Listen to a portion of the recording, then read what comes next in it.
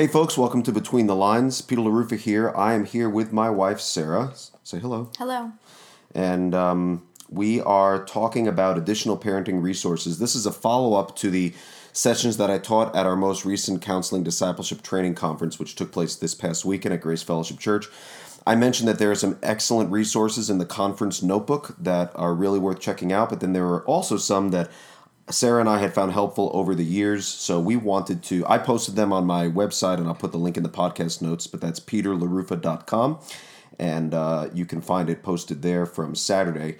But I wanted to follow up and have a podcast with Sarah from the perspective of a mom and a wife when it came to parenting resources. So here I have, as you can see, baby, our the list of... So I'm just looking at the blog post that I posted. Let's just go down... Which one do you want to talk about? Let's talk about the John Roseman books, if you would. So there's one, The Well-Behaved Child and Parenting by the Book. I remember you and I listening to, what was it, a podcast or something on a family vacation. We were driving.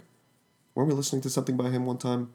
How'd you get turned on? How'd you get, familiar with him? It was another family that we knew that made that suggestion for the books. I don't know if I remember a podcast, but... Oh. Anyway, I remember... So, what do you remember about either of these books, Well-Behaved Child or Parenting by the Book? I think Well-Behaved Child, in particular, was a great book when it came to just a practical resource. I think so oftentimes parenting books, Christian parenting books on the shelf, tend to not give as much practical advice as they do advice for big picture and the heart behind it and remembering the gospel, which is very, very helpful. And the other books that you listed work towards that.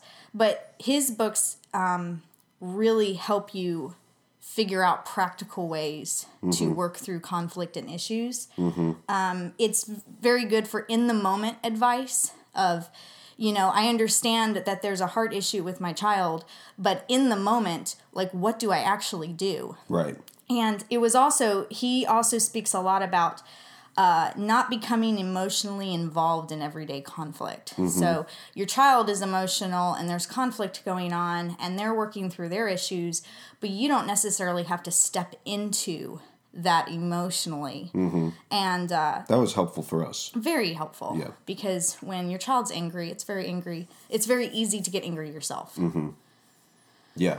And I remember him talking about not bearing I guess this is the same thing, we don't need to bear I don't know what he said, the burden of what they did that's wrong, or basically when they have some sort of a consequence, it doesn't have to be our consequence. Yeah, exactly. Yeah, it was really helpful. And I don't think he is writing from a biblical world, through a biblical worldview? Yes, he Because is. Parenting by the Book says biblical wisdom for raising your is. child, which also comes with a study guide. But I also think he's also coming from an old school way of parenting, What do you mean by necessarily kind of bringing back a more practical.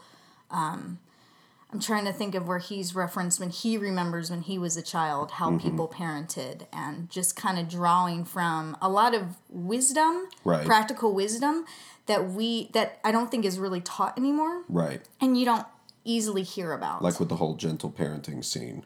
Yes, which is helpful, right? But I think that there is a lot of older wisdom that we can draw from and that we can glean from. Sure. Let me throw you a little bit of a curveball. I didn't tell you that I was going to do this. I know you love that.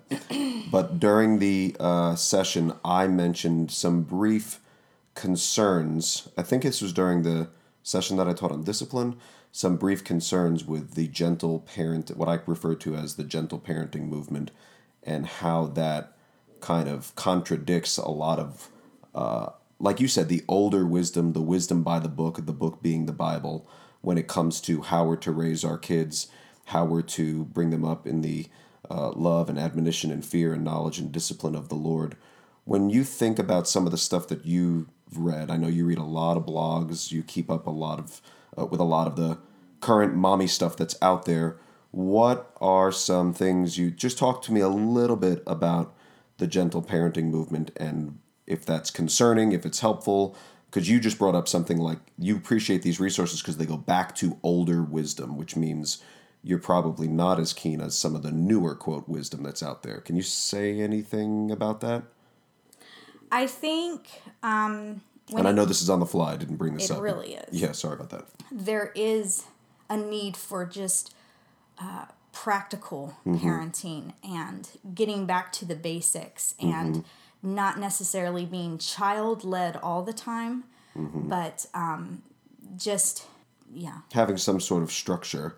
Yes. And it's a false notion that it's either relationship and love, which is gentle, or structure with discipline, which is harsh. Yes. That those are two ditches Yes. that you don't want to be in. And I feel like sometimes some of the stuff that you've shared with me from the gentle parenting movement casts aside a lot of the tried and true, what you're calling older, but still rooted in wisdom, much of it biblical wisdom, ways of parenting as obsolete, as old-fashioned, as bad because it's not gentle. And I've shared, even in the sessions, how I'm striving to grow in gentleness. I've intentionally memorized Psalm 103, 13, and 14, remembering how God is compassionate with me and how he knows my frame. He remembers that I am dust. I want to be that kind of dad. But that doesn't mean that as I strive to grow in that way that I'm going to chuck structure and discipline and boundaries, because we've seen that our kids thrive, not with just, when we just cast it wide open and say, you do you, but they thrive within those structures and within those boundaries and knowing where the lines are. And that we found that to be helpful. So that was helpful. Okay, cool. Let's talk about, what's another resource that you want to talk about? We're not going to talk about all of them, but what comes to mind as to what you'd want to cover that's on this, that I've listed? Well, I think briefly the 12 Steps Parenting book by Paul Tripp. What's it specifically called? I forget. 14. Parenting 14. You don't 14 just get gospel 12, principles. you get 14. More than a dozen. 14 gospel principles. This book wasn't necessarily incredibly practical, but it was a great big picture book. Right. It was a great gospel book. It was very soothing and encouraging to the heart of the parent, and a reminder of God, how big God is, and how parenting might feel overwhelming at times, but God is never overwhelmed. And that was just, it's a very easy book to read and to work through. So a lot of good reminders in that book. Yeah.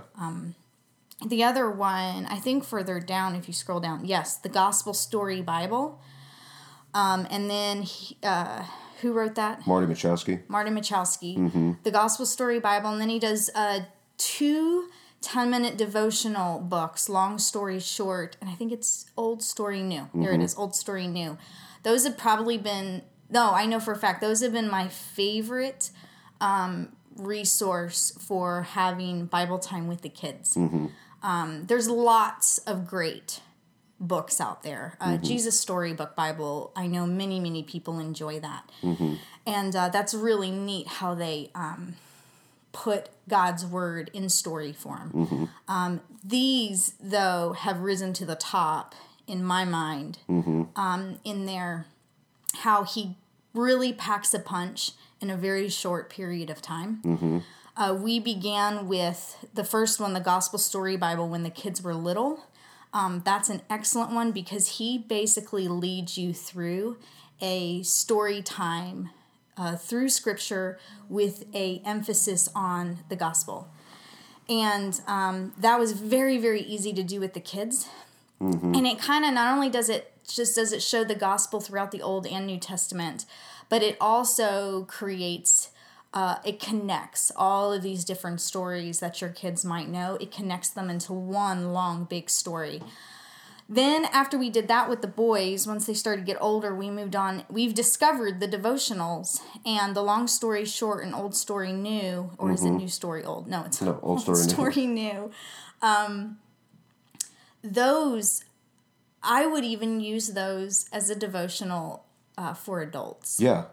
Because I have learned so much. We've had lots of follow-up conversations. We'll have the time with the kids, and then you and I would talk about what we just read and how that impacted us. I can't even begin to tell you how incredible these books have been. I have seen a lot of fruit in our Bible times.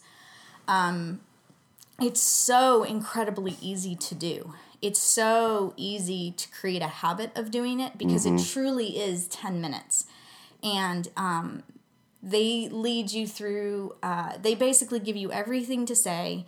They give you this the portion of scripture to read that day. There's 3 or 4 very open but probing questions, and then I always say let's talk about it, because that's what that portion's called. And like I just said, it really connects the gospel, especially in the Old Testament book. It really connects the gospel and Christ to so many things. But it also is neat because it takes the Old Testament and it begins to show you how it relates to the New Testament as well. And I think we've liked both of them, but particularly the one that focuses on Long Story Short. No, Old Story New.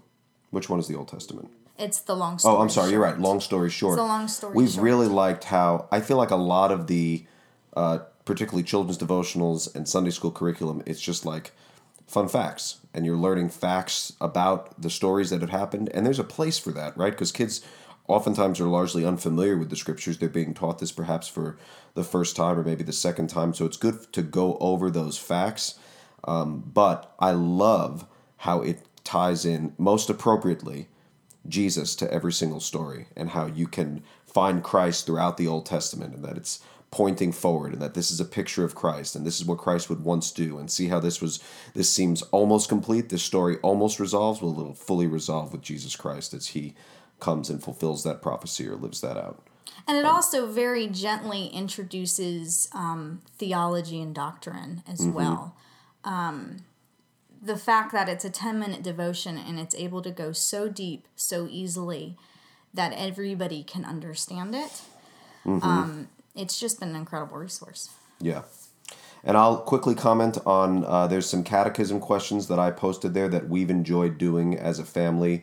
And we go through seasons. Sometimes we do them very regularly. We're in a season now. We're getting back into them. We've taken some time off. But don't look at catechism questions necessarily as something that's old school and obsolete and not cool. We've really enjoyed them as a family. And we've enjoyed them as a time to focus on these biblical truths about God, and having our kids learn them and know them. And it's become kind of a fun, competitive kind of game thing that we all do around the table. But there have been times when I have seen the fruit of them in real life. So I remember driving with Emma and talking about, and something coming up, and she asked a question, and before I had the chance to answer the question, she was like, oh, well, yes, God can do all his holy will, or something like that, which is from the catechism questions. And we take it, when I say we take it seriously, I try to get the kids to memorize the words exactly as they are. I think that's helpful. When the words are big and we need to talk about them, that's not a bad thing.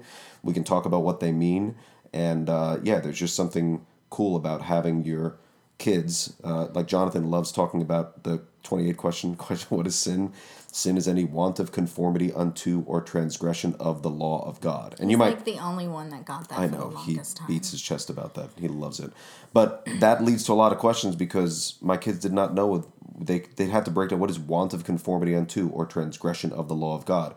Funny enough, the next 2 questions are actually what is meant by want of conformity and what is meant by transgression. So it's meant to take you through these things and to better understand them. But it started great conversations with us, and we enjoy them. So I would encourage you to check those out, or find some other catechism questions that you find helpful for your family.